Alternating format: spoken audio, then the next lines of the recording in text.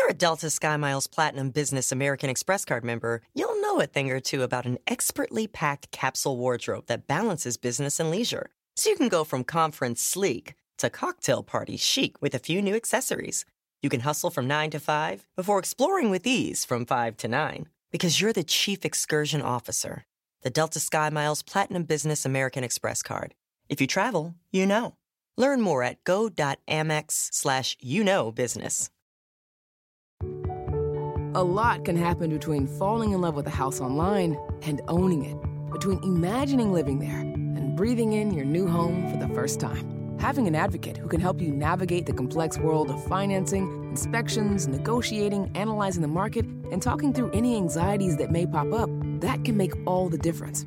That's what the expertise of a Realtor can do for you. Realtors are members of the National Association of Realtors and bound by a code of ethics, because that's who we are. Take me to the king. Hello, podcast listeners. My name is Kelli Richardson Lawson. I'm a mother, a wife, and an entrepreneur. I started the SonRise Project after our beautiful teenage son attempted to take his own life. Truth is, I'm tired. My husband and I felt despair, isolation, and immeasurable pain. I knew in my heart we needed a place for Black parents to share their struggles, find mutual support, and help our beloved children who struggle with mental wellness, addiction, or both. Each weekly podcast features an expert who shares their knowledge and takes questions from parents and children. Take me to the king. I don't have much to bring. The SonRise Project allows Black families, like ours, to find comfort in knowing that we are not alone. While the purpose of the SonRise Project is to share, support, and uplift, this conversation is not a substitute for medical advice. Finding the right healthcare professional for your family's specific needs is crucial. If you do not feel seen or heard, you should speak to more than one professional to find the right fit. Good morning and welcome to our weekly SonRise Project call. I cannot believe time is flying like this so fast. It's a beautiful morning where I am. I hope it's beautiful where all of you are as well. We're super excited to start this morning with a very special guest. And that today's conversation is about the Black family. And we have a guest speaker who is author and CEO of Whole Brother Mission. He was referred to us by Jennifer Lewis and her manager, who was one of our dear guests. He has written a book called Whole Brother, Debunking the Myths that Break the Black Family. And he's going to share some of the insights that are in that book and talk about some of the challenges that Black families face. Sometimes, being perhaps having absent fathers, toxic masculinity, and many, many, many other issues. So he is going to be sharing insights from this book.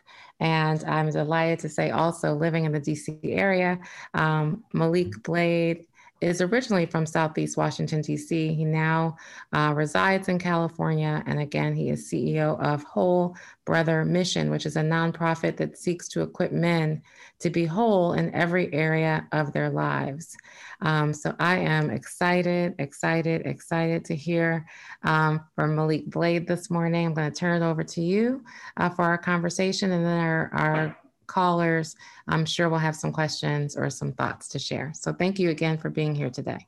Not a problem. I thank you all for having me. I do want to just begin with kind of an introduction to what we're doing over here at the Whole Brother Mission, and then pivoting towards today's conversation. So as mentioned, I appreciate the opportunity. My name is Maliek Blade. I am originally from Southeast Washington, D.C.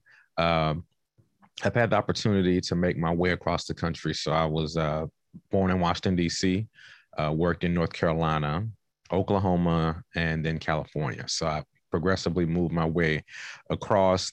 And I just want to open with giving you the heart behind the Whole Brother Mission and what was the inspiration for why we saw this work to be necessary. So for beginners, I, as a Black male myself, have over the years seen and practiced misguided notions about masculinity and how those things in effect put Black men in a prison and then they make an emotional prison, and they make other conversations like mental health or addiction or any other serious high-level issue. Those misguided notions about masculinity make it hard to even have those conversations because they push us away from vulnerability. So I've seen that happen in my personal life, but then I began to see it happen quite a bit in my professional life as well. There are any number of reasons you might consider selling your home. To move closer to family, live within a smaller budget, or just wanting a change of scenery. Whatever your reasons, having to figure out all the various housing market trends in your area may not be what you signed up for. That's where an agent who is a realtor comes in. Realtors have the expertise to help you find the right price and navigate the process to sell your home in a way that's right for you. That's who we are. Realtors are members of the National Association of Realtors. So during my time transitioning from East Coast to West Coast, I worked in university life before joining the Whole Brother Mission. And I dealt with discipline as a dean. So I dealt with college students having fractions when they get in trouble, which unfortunately is frequent. And quite a few of the students that came into my office were Black male college athletes. And one good aspect I can point out from the schools that I've worked at is when it comes to discipline or reprimand of the students, there was always a goal to be restorative. So when I had to deal with a student that had broken a rule or stepped outside of the handbook, we would start with trying to have a conversation about what got you here or what's the issue. And oftentimes it would go back to a family-related issue that was unresolved, that he never felt comfortable discussing. And it wasn't, unfortunately, until college, based on how I approached discipline, that they then felt there was a space to open up about what their experiences have been. And so often, someone acting out or a misbehavior or a misdeed has a deeper rooted issue. And we were able to have those conversations quite a bit. So one, in addition to my personal life observations about how men aren't feeling that it's appropriate for them to be vulnerable or emotional or transparent or hurt or weak in any moment, I saw that in my professional life amongst many of the Black male college athletes. And then in addition to that, at one particular institution, we had a counseling center. And in an effort to be restorative while also having reprimand, there were times where, depending on the infraction, the punishment would, well, not punishment, but part of the restorative process would be to require counseling or mandate counseling for that student. So in addition to the hesitation about being vulnerable or talking about deep-rooted issues that may affect one's behavior or perceptions of others, I then began to see more boldly the stigma in our community amongst mental health or surrounding mental health as it relates to men. Now, these schools were more diverse schools, so there were white students there, and I had white students come through. And when there was a requirement or a mandate of counseling, there was never any pushback. In fact, some of them came asking, hey, can you send me or help me get to the counseling center? Because if it's mandated, it's not as expensive or they don't have to pay. But a frequent theme with the Black male students is, after telling this quite sad, overwhelming, sometimes depressing story of different things that they've been through, they would end it with, but I'm good though, and shrug it off. I mean, you just told me this tragic story, but I'm good though. And then when we would mention the idea of, hey, we're gonna send you to the counseling center and mandate some sessions, there was this hesitation because there's this idea that therapy is for crazy people. Counseling isn't for us. Nothing's wrong with me. And then there's this fear, of course, of actually opening up those things. So I saw that even though there was a dire need, there was still this hesitation to get any additional support. And when you have pressure to appear okay, a stigma around getting the support you need, you self-medicate. And then that opens up the conversation about how many of them resorted to drugs or alcohol to cope with these things. So when you see it in light of that context, for me, I realized this is cyclical, man. This is it's cyclical and it's generational. And at some point, we have to change our culture so that we can then change the results, specifically as it relates to these Black males, because I myself, from my experiences, would say that all of my students that came through my office, regardless of what their infraction was, they were good people, but they didn't have the opportunity to heal from things that damaged them. And although the resources were there, they didn't feel as though they had permission to access them. And that was due to misguided notions about masculinity. And that's my focus of the conversation today, is how there are different things within our culture, whether overt or covert, that sends the message to our young men and even older men that that you cannot express yourself in that way because that is reserved for women and or weak people. That's the idea. And within the book, Whole Brother, Debunking the Myths That Break the Black Family, I first deal with 4 different types of fathers. That's a separate theme, but if you want to come back to that, feel free to let me know. But we first deal with 4 different types of fathers and how these types of fathers end up producing a certain type of son, or a son with a certain perspective or outlook on life. So we deal with the 4 types of fathers. If you're interested, those fathers are the toxic father, the present but distant father. That's a physically present but emotionally distant father. The absent father. That's a father that's just not there at all. And then the 4th is the single mother functioning as a father. So those 4 dynamics are different types of fathers that I mentioned. And then we talk about the qualities that end up being instilled in those sons. But then for the remainder of the book, each chapter is a myth, a misguided idea about masculinity. There are 10 myths total. I know we probably can't get to all of them today, but I'm going to go through some of them just so you kind of have an idea about where I'm going in terms of these are things that are holding us back as men. And in terms of the title for today's SonRise call, you will see that there's a tag there that points out that these are not just misguided notions about masculinity that men hold, but they also are ideas that some women encourage. So I'm glad that there are moms on the call as well, because I do think this isn't just a men amongst men conversation, but it's a community conversation, because these things are reinforced. And many times in certain relational spaces, a mom, a wife, a sister, a girlfriend may reinforce some of this, and then men feel, again, back into a corner or limited in terms of the spectrum of emotions that they're allowed to feel. So if there's any questions there, I wanted to pause. That's just kind of where I'm intending to go. And then for the remainder of our time, I'll work through different myths. There is a question, Maliek, sure. about Okay. could you repeat the 4 types of 4 fathers? And fathers. for me, if you could describe the difference between number 3 and number 4, because I thought I heard you say number 3 was not present, and then number 4 was single mother, but that sounds like that would be the same. But could you repeat the 4, please? Someone's asking. Right. Yeah. So the 4 fathers are the absent father. That's a father that's just not present in the home at all. So the absent father.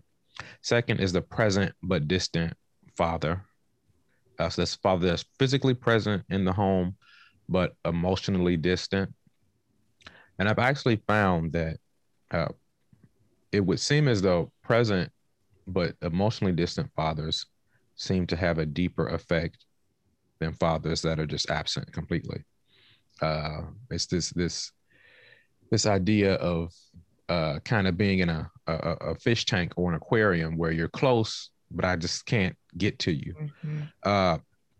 So third is toxic father. That's a father that is passing on bad behavior or thinking. And the single mother as a father. So the difference between the single mother functioning as a father and the absent father is the absent father is focusing more on the dad that just isn't there, whereas a single mother functioning as a father is more so focusing on the uniqueness of her experience having to wear both hats. Mm-hmm. And the effect that then has on the son. And what I talk about, the main differences there are the absent father is focusing more on how is a son responding to his dad not being there.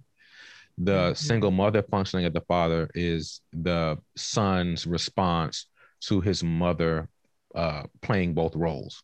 Mm-hmm. And unfortunately, because she's kind of back into that position, while there's a benefit and it's noble that she's, taking on this to take care of her family, in some instances, a son may have negative emotions toward his mom for not being able to fully be both.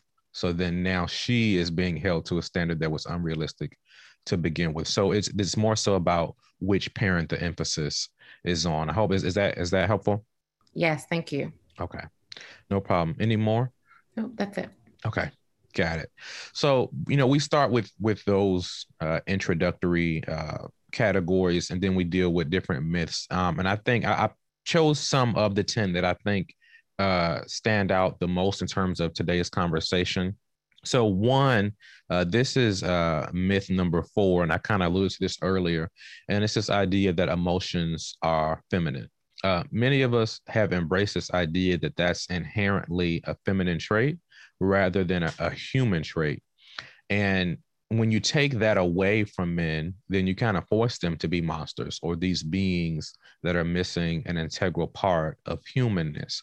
So I know in a general sense, most of us may not say you can't have emotions, but there are certain things that I'll get to that you probably have heard that reinforce this. These are things like boys don't cry. These are phrases like man up, and the idea of being a man, we get that, but the phrase man up is often used when a man does express emotion, and it's used to blot out his opportunity to express. So you then once again are backing him into a corner. This is also seen as when a man expresses a concern, it's described as complaining. Whereas again, if we flip the roles, obviously we will want a home where a woman is able to express herself, but that same thing isn't extended to men oftentimes. So we're once again put into these positions where we're only allowed to work within a spectrum of subhumanness. And as someone who deals in the counseling and therapy space, having worked with couples, the end result of this is dire. So it starts with and I've had to deal with this, I'm sure some of you have, where you're trying to have a conversation with a young man or an older man, but the most you can get is 1-word to 3-word answers. And it's like, well, why can't you engage? Why do you not care? And even in my work at the universities, I had to kind of play translator for these boys and the white administrators, because they would see it as, well, you're just being disrespectful. You're not engaging with me. But I'm recognizing that you're dealing with someone who has been trained to shut down emotionally. So you can't get anything from him, not because of a lack of respect for you, but he's been conditioned to suppress those things because he's been told in the past, stop that whining, stop that complaining, boys don't cry, man up.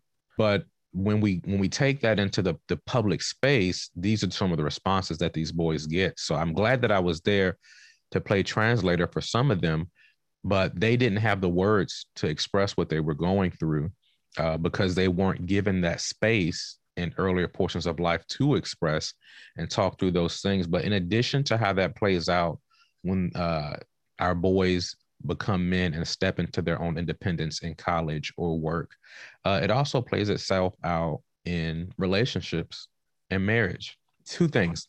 One of the ways that I've seen this play out long-term is women.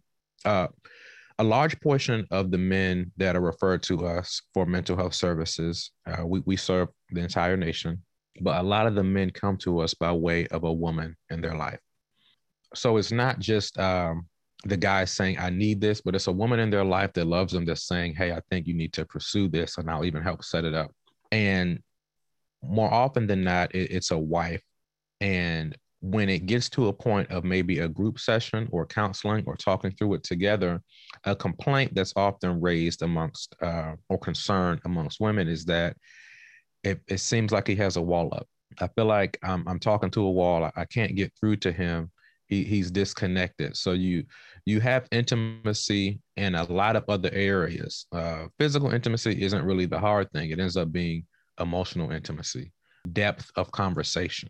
So again, in relationships, the partner may be up against things that have been deep rooted for years, and they're just seeing the fruit of that. But it goes back to, again, has this boy and or man been trained to open up, or has he had a life of suppression and you're just experiencing that now that you're in that personal space with him? It's one thing falling in love with a house, picturing yourself moving in and calling it home, and quite another navigating the world of price negotiating, mortgage lenders, and finding the budget that works best for you. An agent who's a Realtor can make understanding that world easier. Realtors have the expertise, access to proprietary data, and tools to help you get from imagining living somewhere to actually doing it. That's the kind of help we can provide. Because that's who we are. Realtors are members of the National Association of Realtors. Another aspect of this, and I'm going to kind of flip this into another one of the myths, is this idea that men walk alone. So often we confuse introversion with social isolation, and men are understood as less social beings that don't really care about friends, and women are the social butterflies that love friends. And these are just misnomers. Although we may see trends, these are misnomers about how men and women function. So this other myth is that men walk alone. And a way that this is seen as playing out in marriages or relationships is, in addition to the concern about being connected to a man that won't open up, another concern that wives and or girlfriends raise is feeling a bit uncomfortable or feeling pressure when they have a social life. There are many relationship dynamics where the male just stays at home and the woman has the social life. So he might make her feel guilty for having friends because he doesn't have friends of his own. And that's due to the underlying notion that men walk alone. And with that, we lose out on the opportunity of having substantial friendships with depth to them. And a lot of times, because we've suppressed that emotion for so long, haven't had it in our friendships, because, and I'll get to this later, but men's conversations tend to stay very surface level. So you have, let's just say, 25 years of suppression and holding it in. You get married, and then your spouse becomes your place where you express your emotions. So they're your lover and your therapist and your friend and whatever else. So all that is end up being put on the person that they're with. And while we do want our mates to be a safe space, what I'm more so getting at is we can put undue pressure on people when we don't maximize all of our relationships and we put all our eggs in the basket of one person who may not have the emotional capacity to be all those things to us at once. There's benefits to having multiple relationships. There's a benefit to having a therapist. But unfortunately, as men, we don't take advantage of these things because we have embraced this lone wolf mentality, but also that nobody cares about you. So you got to figure it out on your own. More specifically, I mentioned this, or I think we had this passed on. We have some cards that we have created called Whole Brother Stacks.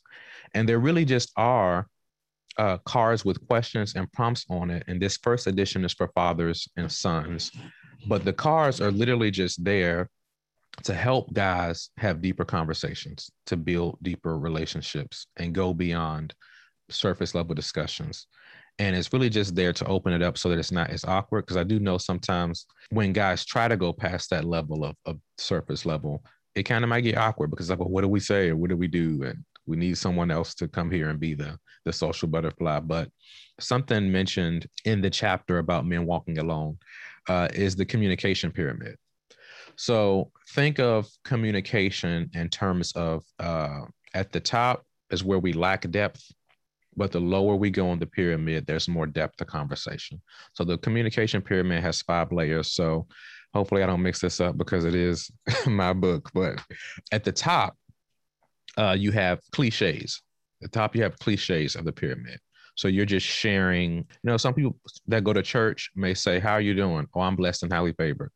People may say, guys, what's up? I'm good. I'm chilling.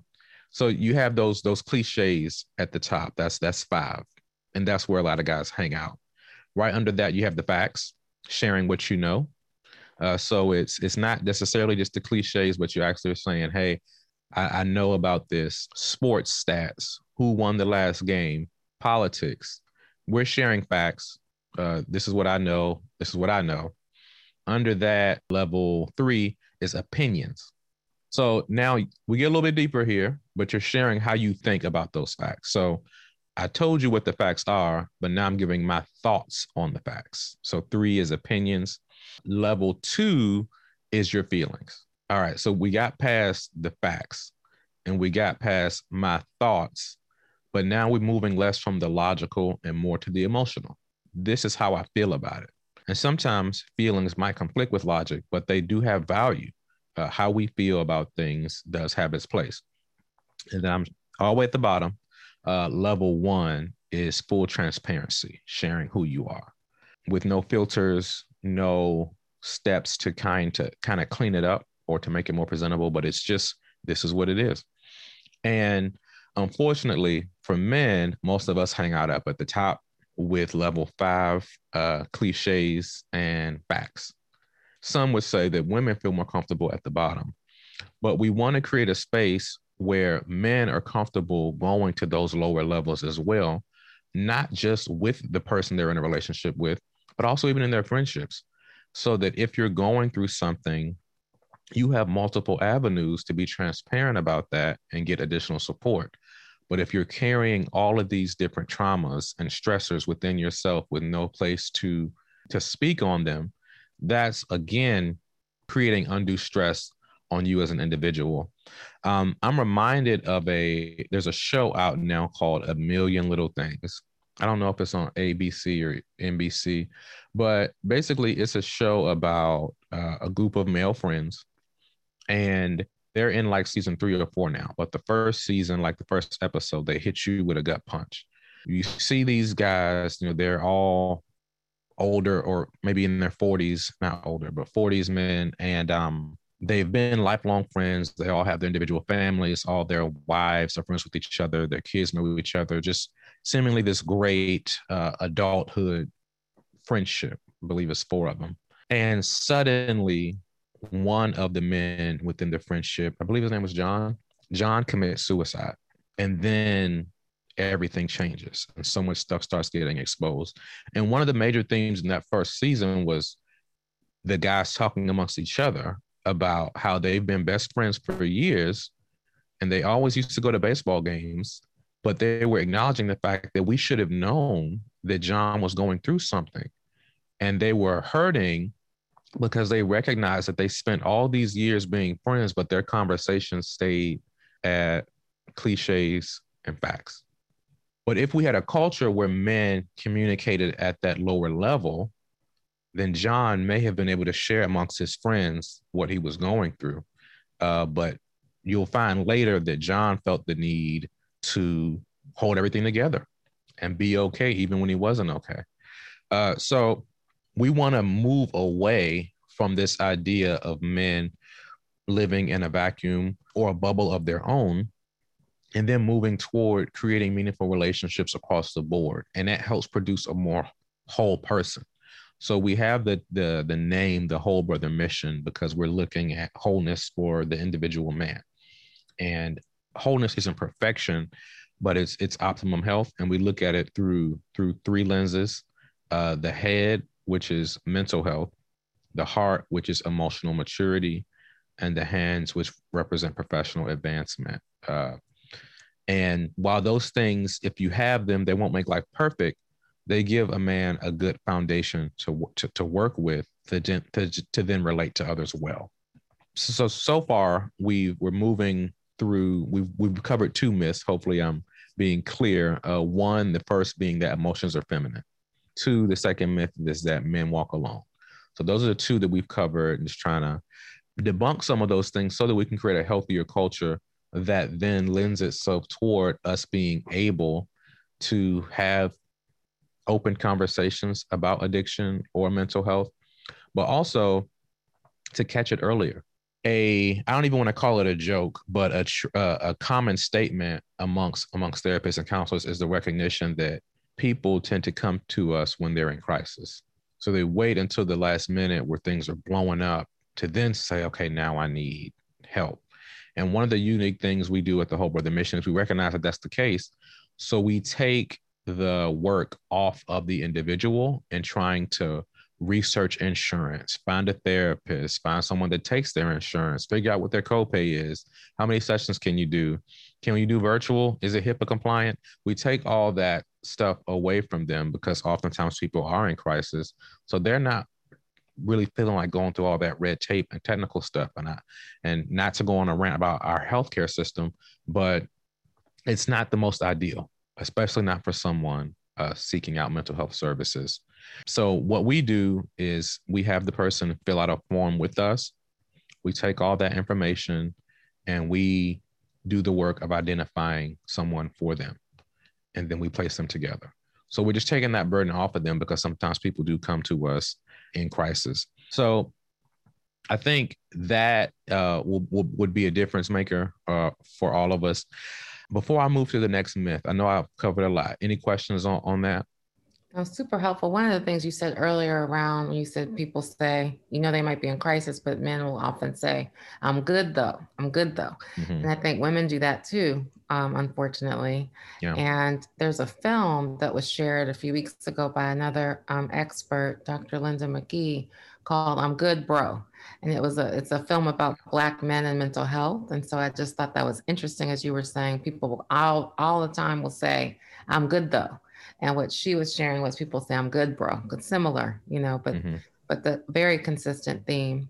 And I think some of the themes that you're talking about, I think some women face as well. Not Absolutely. Wanting to be vulnerable, not wanting to share. And I think that's part of our culture overall as a Black people. Right. I would agree. That's super helpful. Okay. There's a question that says, how can I help my son when he is so resistant to therapy? i.e. saying there's nothing wrong with him and refusing to participate. Yeah. Yeah. How do you help your son when they won't go, basically? Mm-hmm. Yeah, it's difficult, right? It's difficult to get someone to engage in something they don't see the need for. I'm not sure all the dynamics of the relationship or the age, but one thing that I do know, because we've had to go through this where a mom would reach out to us saying, hey, my son needs therapy.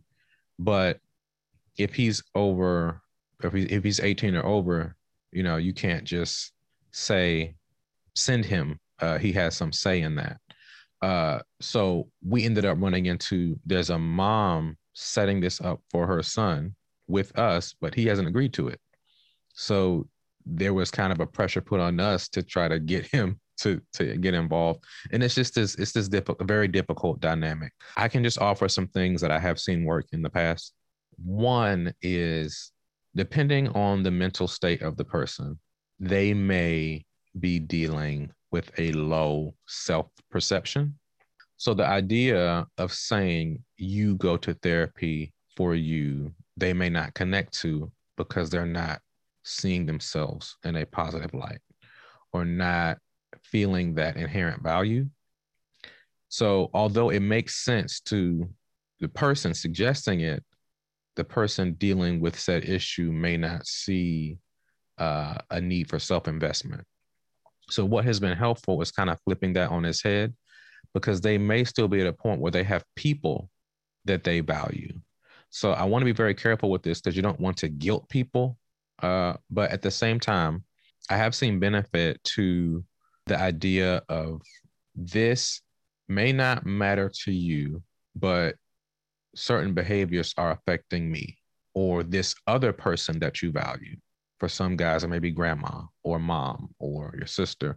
So I have seen that connecting point be beneficial in that, hey, I know you don't see it's important to pursue, but there are certain things that you're doing, behaviors you're exhibiting that concern me and are putting me in a bad place. So would you be willing to do this to help me out?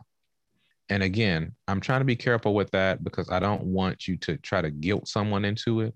But in some unique cases, some guys can connect to the idea of a valued party, respecting them taking this step. So out of respect for that person, they will take the step. And that ends up opening up the conversation for them to get what they need. So that's one way I've seen it be helpful. The other is if you could make it as readily available to them where they are as possible. So rather than let's go to this therapist across town and you sit in their space, if you could somehow bring the services to them in their space so that they're more comfortable. So virtual or telehealth, and we have those options as well. Due to the pandemic, quite a few of our counselors are only offering services through some type of video software that's compliant. So the second thing I would say is making access as easy for them as possible. Because again, depending on what's going on, it may be a lot to get dressed, transportation, and then being in someone else's space and the waiting room, and then transitioning back. Those things seem minor to us, but they may be very overwhelming to someone else, depending on their mental space. So if you could get the services to them with as a little compromise of their safe space as possible, I would say those two things are what I can offer to that. Is there anything else, Kelli? Another woman is saying it's not just son. She's having the same issues with her daughter who's 17. She's made appointments, but then she doesn't open up and she doesn't know what to do. Right. So getting the services to come to them, would another option be like virtual, getting them just to click on a Zoom? Right. For a virtual session? And then how do you get them to do that if they're really resistant? I mean, even that part. Yeah. So again, I think what I found helpful is mentioning that other party, making it accessible. So Zoom or telehealth. In addition to that, you can't make, so I guess maybe it's important to put this out there. The difficulty in this, or the elephant in the room, is, and I'm sure as parents, you know this, there are times where you will see as clear as day a need or an issue in your child that they do not see. So at that point, there are situations like if the child is in front of oncoming traffic, you can snatch them away from the oncoming traffic. So that applies in that instance. But with this, you can't do it for them. So you're up against, there has to be some agency and consent here for this to work well. Because again, it's not as simple as locking them in a room with a mental health professional, because again, you're not going to get so far if they're not willing to open up. So they do have the power here. And I think as parents, one thing that is important is the idea of acceptance of their autonomy. And an unfortunate reality is sometimes people don't see the significance, and better to have one person dealing in that space than both. And when I say that, I mean that as a parent, there's this unique balance of understanding that I'm contributing as best possible to support, but not taking on 100% of responsibility for someone else's actions, because you can, in effect, depress yourself because of what someone else is doing. And then you have two people that are functioning at a subpar level. So it becomes very nuanced things that you want to deal with in a very delicate way. But I do want to say that out loud, that there is a point to where where helping can hurt. And there's a book on that, actually. But there is a point where your helping can hurt, not just them, but you.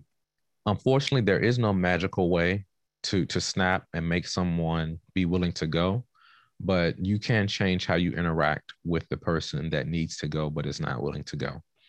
One more thing I can add is, in addition to trying to bring mental health services into your house, it can be doing as best you can on your own.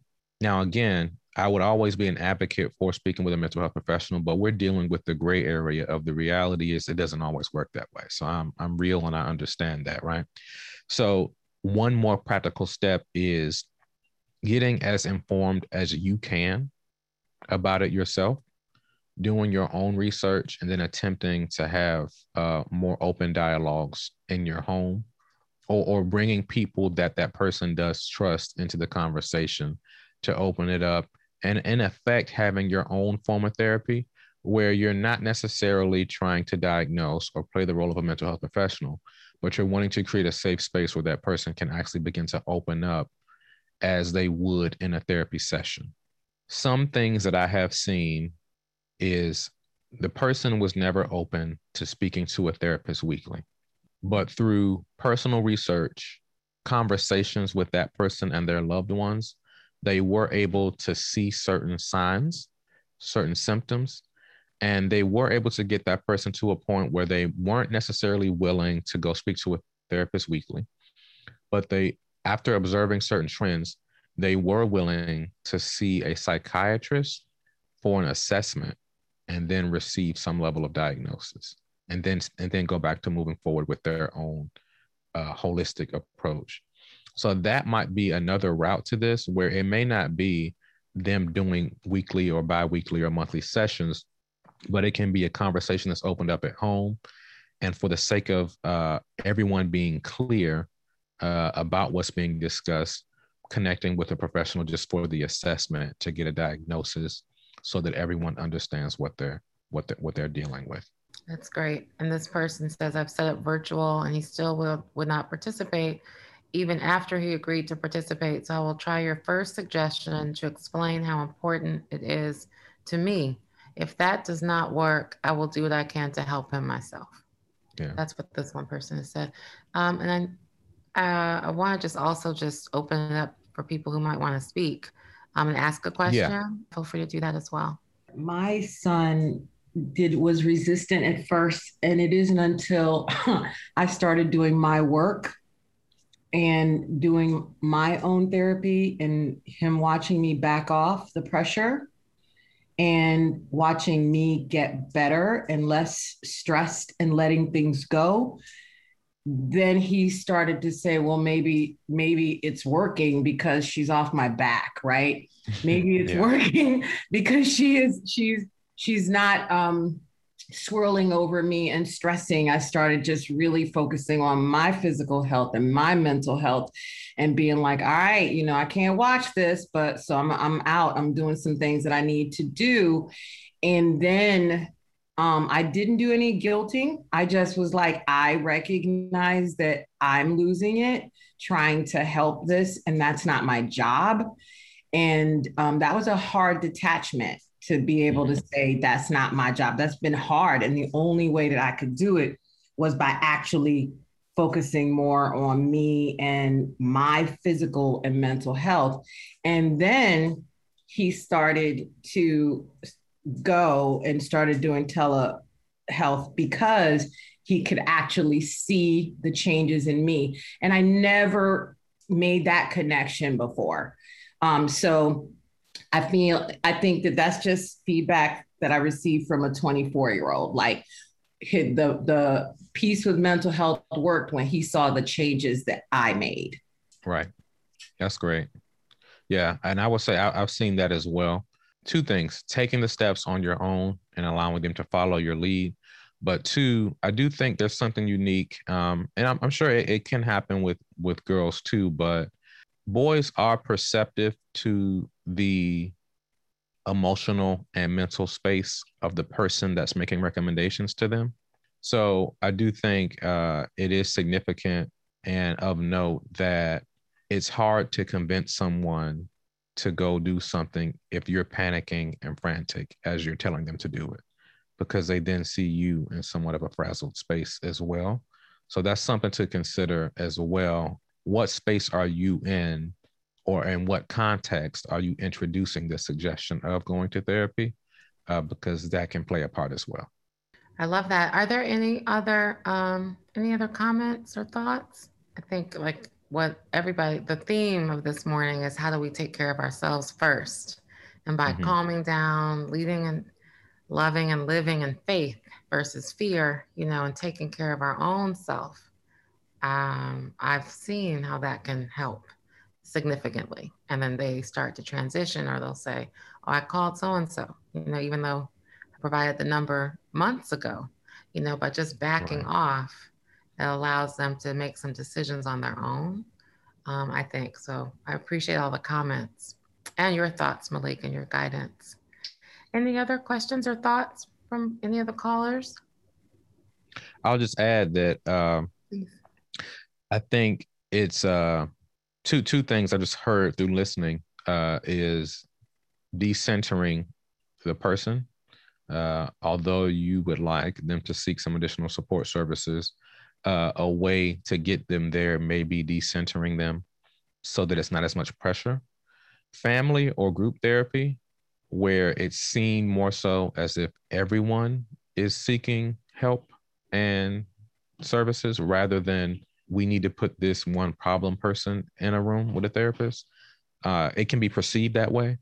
So if there is one person in the family you have a concern with, a way to get them in if they're resistant may be we're all doing this together because we all would benefit from it. And again, as an advocate for therapy, it's not necessarily something you need to be in crisis to pursue. You can be doing fine. The sun is shining bright, and you still go for that help. And the last thing I'll add is I know some, one of the moms mentioned it earlier was that detachment was difficult, but there is a level to which that is needed.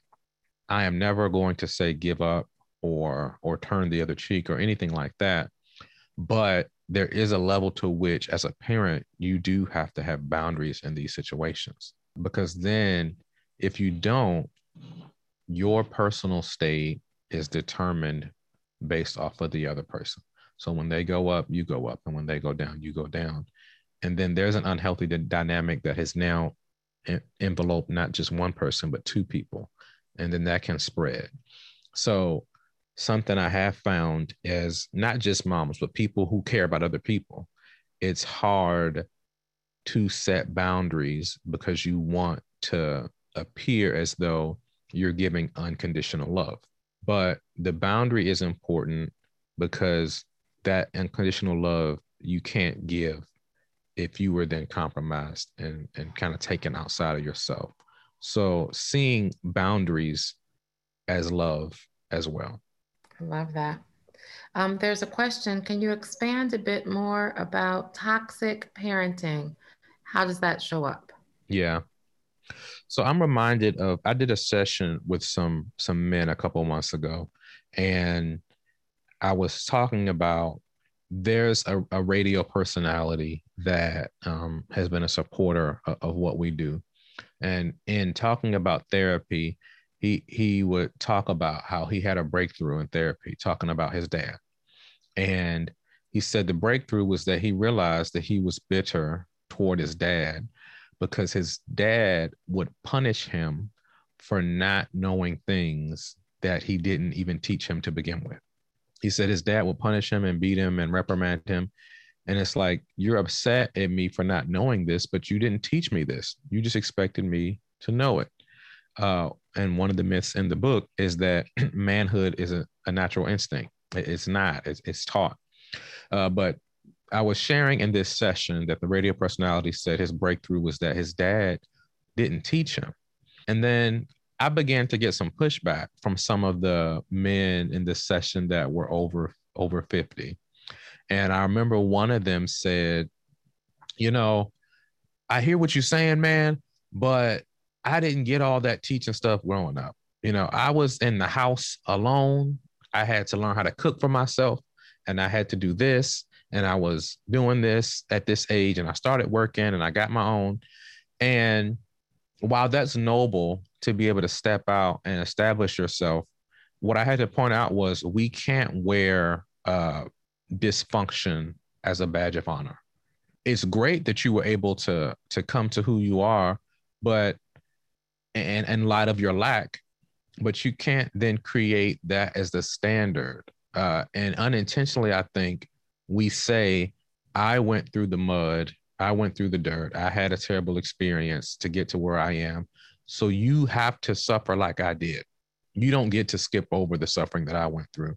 And while I do think there's a benefit to learning to navigate through difficulty, I also think that we can't wear that dysfunction as a badge of honor, and we can't hold our children to the same dysfunctions we went through as a rite of passage.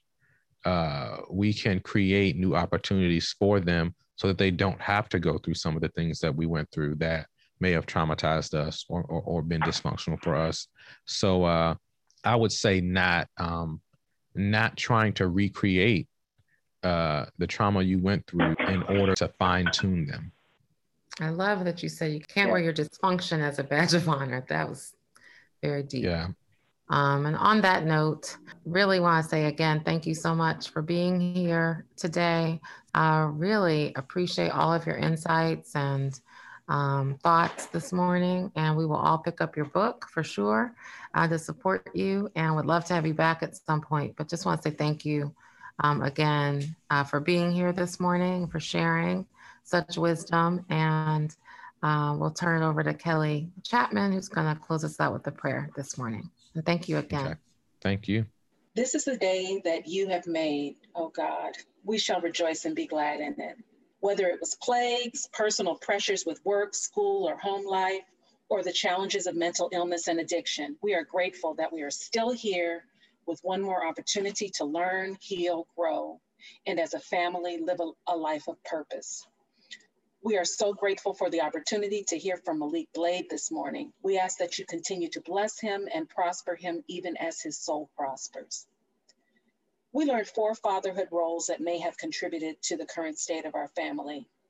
And we thank you, God, that we are not called to be perfect nor blameless. We don't come to you today feeling guilty for our current state. You said in your word that indeed there is not a righteous man on earth who continually does good and who never sins. We are trying to do our best. We didn't realize that our sons have been trained to shut down emotionally. We didn't realize that we didn't give our sons the space to share until it showed up as a crisis, as acting out, as running away, as suicide attempts, as cutting, and more. We didn't realize that through our behaviors, being toxic, being emotionally unavailable due to our own busyness or upbringing, because of our relationship with our spouses or partners, that our behaviors may have contributed to the conflict. Yet today we look to you, God, with great hope and expectation. You said, for I am convinced that neither death nor life, nor angels, nor rulers, nor things present, nor things to come, nor powers, nor height, nor depth, nor anything else in all creation will be able to separate us from the love of God in Christ Jesus our Lord. Amen. Amen. Thank you, Kelli. As always, thank you again, Maliek, for being here with us today. Really appreciate you. And to everybody on the call, thank you again for being here. Have a wonderful week, a beautiful day. Thank you. I'm Kelli Richardson Lawson, and you've been listening to the SonRise Project podcast. You can follow SonRise wherever you listen to podcasts. If you haven't yet, open your podcast app and follow this show. Join us next week for another gathering of support. Thank you for listening. If you or someone you know is struggling with mental wellness challenges, contact your doctor, NAMI, the National Alliance on Mental Illness, or both. You can reach NAMI's helpline at 800-950-6264, Monday through Friday, 10 a.m. to 8 p.m. Eastern Time, or email at info@nami.org. Volunteers are working to answer questions, offer support, and provide practical next steps. A lot can happen between falling in love with a house online and owning it, between imagining living there and breathing in your new home for the first time. Having an advocate who can help you navigate the complex world of financing, inspections, negotiating, analyzing the market, and talking through any anxieties that may pop up, that can make all the difference. That's what the expertise of a Realtor can do for you. Realtors are members of the National Association of Realtors and bound by a code of ethics, because that's who we are. Everybody in your crew identifies as either Big Mac Burger, McNuggets, or McCrispy Sandwich. But you're the Filet-O-Fish Sandwich all day. That crispy fish, that savory tartar sauce, that melty cheese, that pillowy bun. Yeah, you get it. Every time. And if you love the Filet-O-Fish, right now you can catch two of the classics you love for just $6. Limited time only. Price and participation may vary. Cannot be combined with any other offer. Single item at regular price. Ba-da-ba-ba-ba.